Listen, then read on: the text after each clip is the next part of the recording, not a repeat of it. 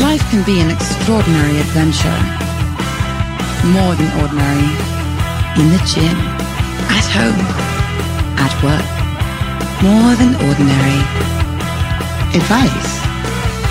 Without the new agey bullshit. Welcome to More Than Ordinary, brought to you by 7th Generation Games. I'm your host, Anne-Marie DeMars, and today I have not only a brilliant and amazing guest, but one of my oldest and dearest friends, and married to another one of my oldest and dearest friends, Steve Scott. So Steve is an 8th grade black belt. He has written numerous books. He is the founder of Welcome at Judo in Kansas City, Missouri, married to one of my nearest and dearest friends. And today we're going to talk about three things. One is what possessed Steve to found Freestyle Judo and copyright that, which I thought was brilliant. We'll talk a little... Thank you. You're welcome. I mean it. We'll talk a little bit about marriage, because Steve's been married 44 years in a day when half the marriages end in divorce. My first marriage was one of those. And not only that, but you are married to an exceptional woman, not just in my view, but in the view of the world. She was a top judo player. She was the world sambo champion. And you were married at a time when strong women weren't necessarily the thing every man was going for. So let's talk a little about that. And then that's right. True. Also, how many books have you written? Well, I've had 19 published books, actually 19, yeah. So, I have a lot of time on my hands apparently, but yeah, 19 have been published, and a few of them have actually sold some copies, so I'm proud of that too. So, all right, well, let's do those in order. So let's start with the freestyle judo. You were a judo coach of many people, including Becky, who were elite level judo players. You were the head of junior development for USA Judo.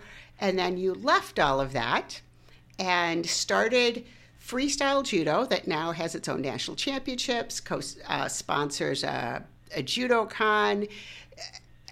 Whatever made you decide to strike out and say, this is not working for me, we need to do something different? I just wanted to go a different direction because I really believed that we were leaving our roots in judo from a developmental standpoint. I think that, like Tip O'Neill once said, all politics is local. Well, I think that's true with coaching and certainly with judo. All judo is local. I think you have to have solid programs at the club level. And we were getting away from that in U.S. Judo, unfortunately. And I saw that more and more, and I think it's even more prevalent now. And so a number of years ago, my good friend John Saylor and I, he started his own jiu-jitsu organization back in the 80s, which I joined, and I'm still a member of, the Shingitai Jiu-Jitsu Association. And we wanted to have like an adjunct and a separate thing for the judo guys as well as the jiu-jitsu guys, because we had some really talented people, but a lot of these guys didn't want to be involved in the mainstream of judo and USA Judo or any of the federations or associations. And so we started off on our own judo organization as an ancillary thing to the jiu-jitsu. And then but John and I both are old judo jocks. We love it. We're old judo coaches. John, of course, was the Olympic Training Center coach.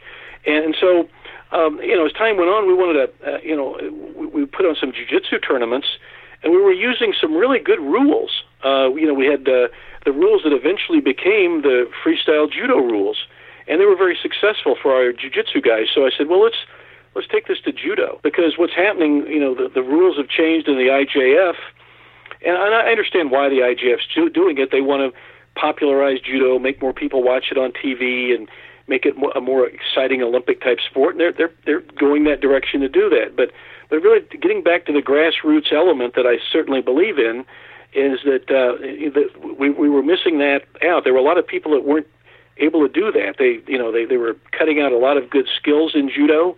A lot of the techniques weren't being allowed anymore. They weren't allowing any more ground time, where they were, minimal time in Newaza ground fighting. In 2008, I sat down, and of course Becky helped me quite a bit. I got some input from Norm Miller in Milwaukee. John Saylor helped quite a bit.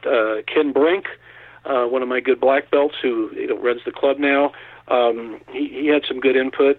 But, I put down the rules of judo the way I would like to see judo done. And so we kept a lot of the old things of judo, a good hardy pawn. But one thing I did was add points for ground fighting as well. So if you get numerical scores for both ground fighting and throws. We still retain the e-pawn, but we have, instead of Wazari, it's a 4-pointer.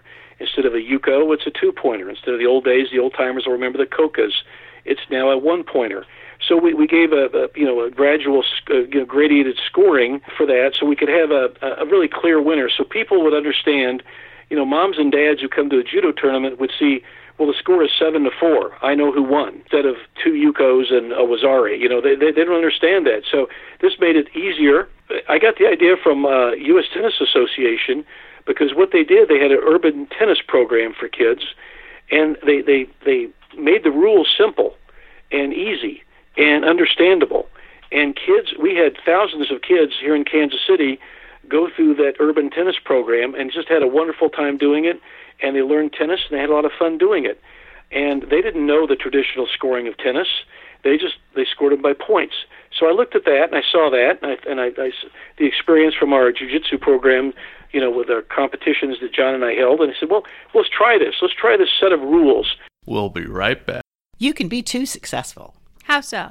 Our latest games have parents suggesting we get endorsements from YouTube celebrities, have professional gamers stream us on Twitch. They point out where we aren't the virtual reality level of Call of Duty. Yet. The point is, our games are so much more, game-like than the average educational games that people forget that what you really should be comparing these games to are math worksheets.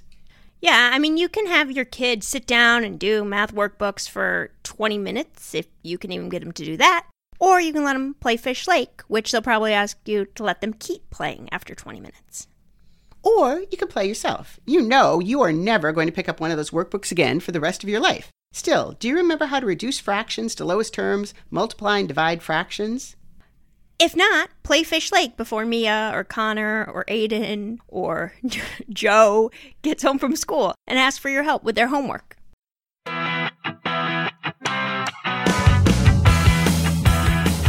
Really, they aren't that different than the old judo rules, except we use numerical scoring.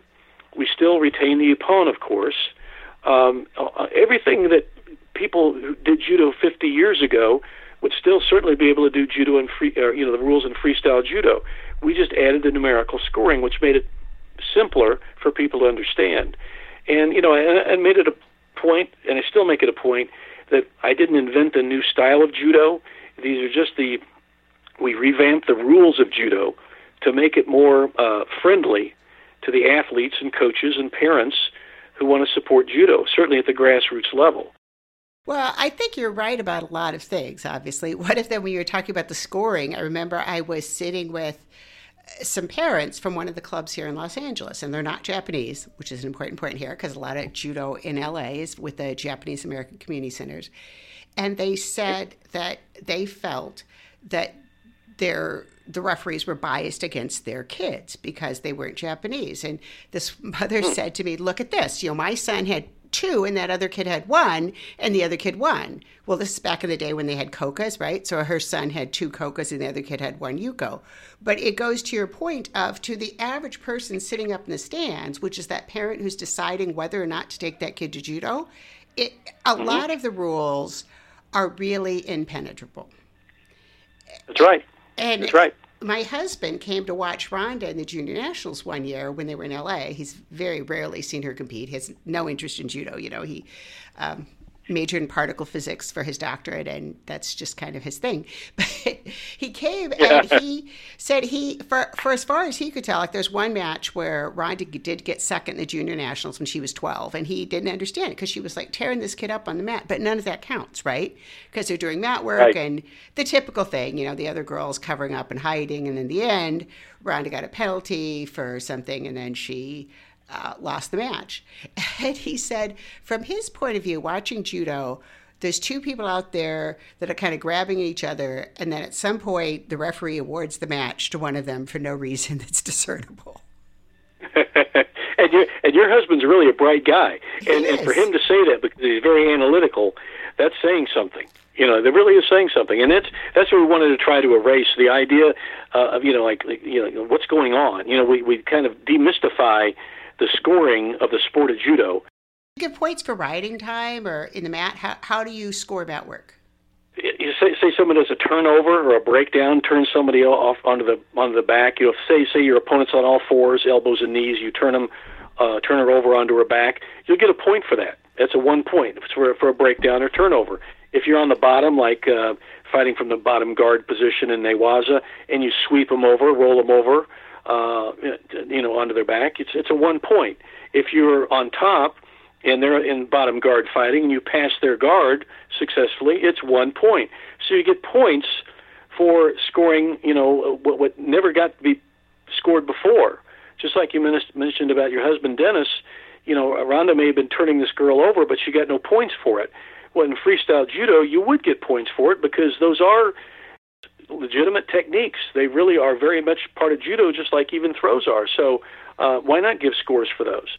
I never understood that part in judo. For example, if I would be doing mat work and I would have my opponent down and I've got her locked around her head, like in Keskatami, and she's on her back, but she's holding on for dear life barely to like one of my legs. And I've got her immobilized, but because she's, hooked my ankle or something, then that doesn't count. And we could be there for like 20 seconds and the referees get us up and we could do that 5 times in a match. So basically she's getting dominated, but then if she knocks me down on my hip one time, she wins the match.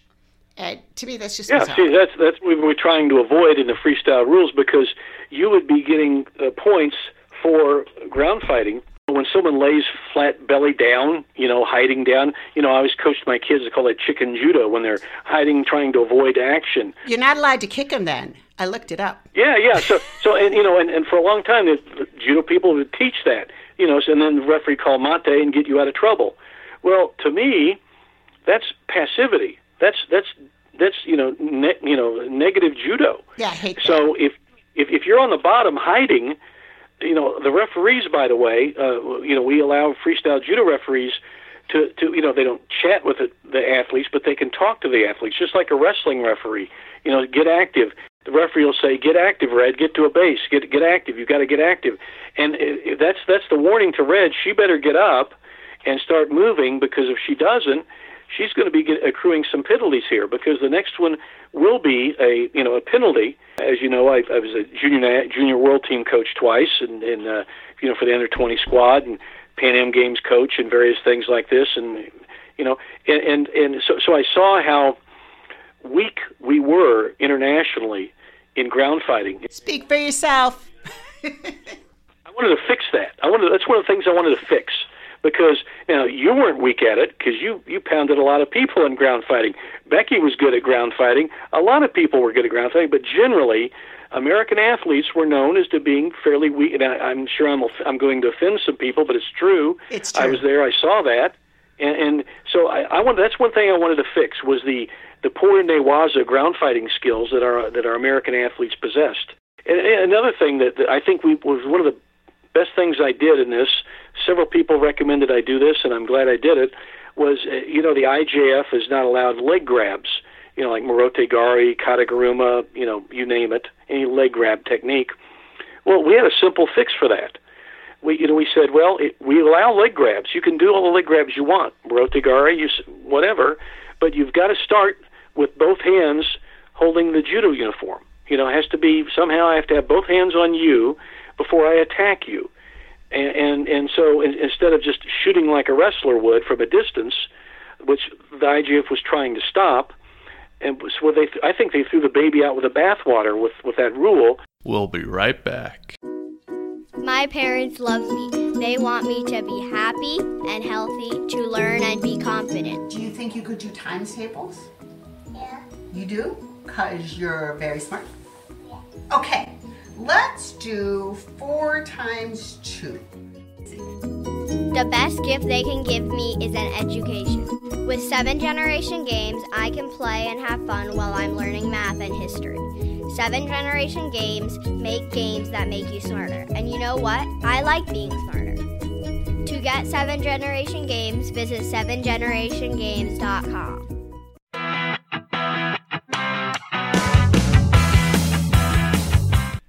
Okay, I have another question for you that's related to this, because you did a very crazy thing, which I'm in favor of, because I'm in favor of crazy things. But very often, people are told, well, you just have to get along. I mean, this is what you have to do if you want to keep doing judo. And if you want to keep teaching judo or coaching judo, you have to go along with this rule, or you have to go along with this organization, you have to join this. And you and John Saylor both, for jiu-jitsu or judo, came up with the alternate view of, no, I don't. Who says so? I'll go out and start my own organization. I'll just do it how I want. That's a very unusual take on the situation, but obviously it worked for you. What made you think out of the box, as the common business term is, and say, no, I don't, this isn't what I have to do or not do judo. I'll just do it differently. What possessed you to come up with a, not A or B, but plan C? Yeah, some people said it just because I'm a contrarian, but that's not really the case. I probably am a contrarian. That's true there. But really, back in the early to mid-'90s, when both John and I kind of turned our backs on the mainstream of judo in the United States, which was then USJI, as you well remember, now USA Judo, we just, forged something we thought would be technically more innovative, yet based on solid foundations of Kodokan Judo and good other things, because, I have a strong background in Sambo as well. I've always, since 1976, I got in Judo in 65 and Sambo in 76, and, I just loved it, and I still do. I took a lot of Sambo things and added to our Judo. John Saylor one time said to me, he said, I think we're like a couple of spoiled teenagers. We're tired of hearing no all the time. No, you can't do that. No, you're not allowed to do that. No, that's not judo. And I think more than once we heard that, and people have asked us and said to us, you were the junior world team coach, you were this and that, you were, on this executive committee or that, you turned your back on it. Well, yes, I was, but I also saw that the direction judo was going in those years, and some people say it was fine, I will disagree with them, that it was going, I thought it was going in the wrong direction. I'm a club coach at heart. I always have been. I think that's the most important place a coach can be doing his work or her work, is in the club with people who start out right, and you start them right, they'll end up right. So I saw that. John Saylor saw that. We're very good friends. We've been very good friends for many, many years. When he formed his jiu-jitsu organization in the 80s into the 90s, I jumped on board totally, because he was doing some real innovative, creative things in coaching. We've studied a lot about physical fitness and conditioning.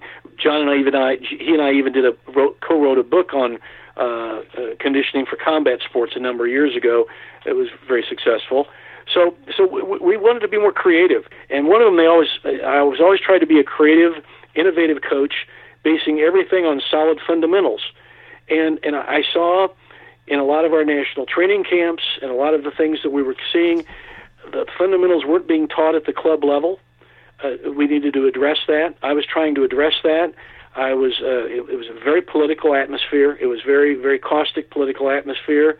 I'm not a very good politician. In fact, I'm a very poor politician, and probably because of that, I said some things to some people I were probably out of place, and I got fired.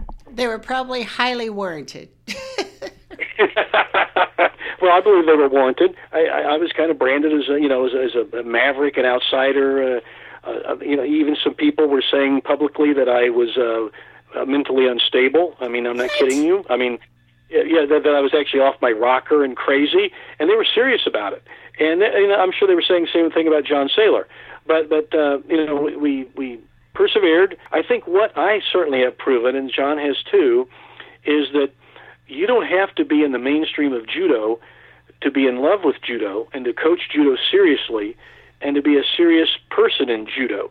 You don't have to be. I'm not a member of USA Judo. I have, what they do is fine. Let them do their thing, and they're good people. But I'm pursuing this through our AAU judo program. The AAU's been very good to us, the Amateur Athletic Union, in letting us do our freestyle judo and our AAU judo committee. And my YouTube channel, I have 16,000 subscribers, and I openly say we do freestyle judo. That's the basis. I was a contrarian. was not adept politically. I will be the first to admit that. So I did get fired, and probably with good cause, because I did tick some people off pretty badly. But that's okay, because I really believe I'm doing the right thing, and it just proves that there are a lot of people out there doing judo that the mainstream doesn't realize they're doing. The USA Judo, USJA, USJF. We're flying under the radar. Well, let me interject there for a minute. A couple of things. One is, yeah, you're absolutely right. Like the Gompers Judo program, we will be signing up several more kids in the next few weeks because school just started again, and right.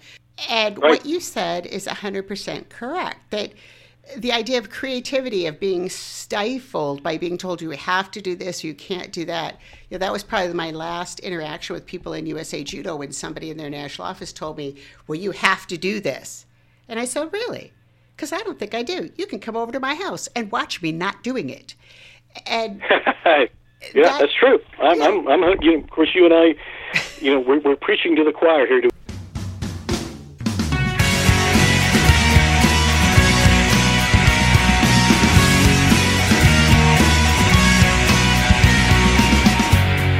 Thanks for listening to the More Than Ordinary podcast. For more information, please go to our website, 7generationgames.com. And that's 7 as in the number 7, generationgames.com. If you'd like to learn more about math and history, or increase your vocabulary while at the same time having fun, you can purchase our games at 7generationgames.com/buy. You can also donate and help a much deserving student. And as always, please tell a friend, and don't forget to rate us on iTunes. It's never too late to be more than ordinary.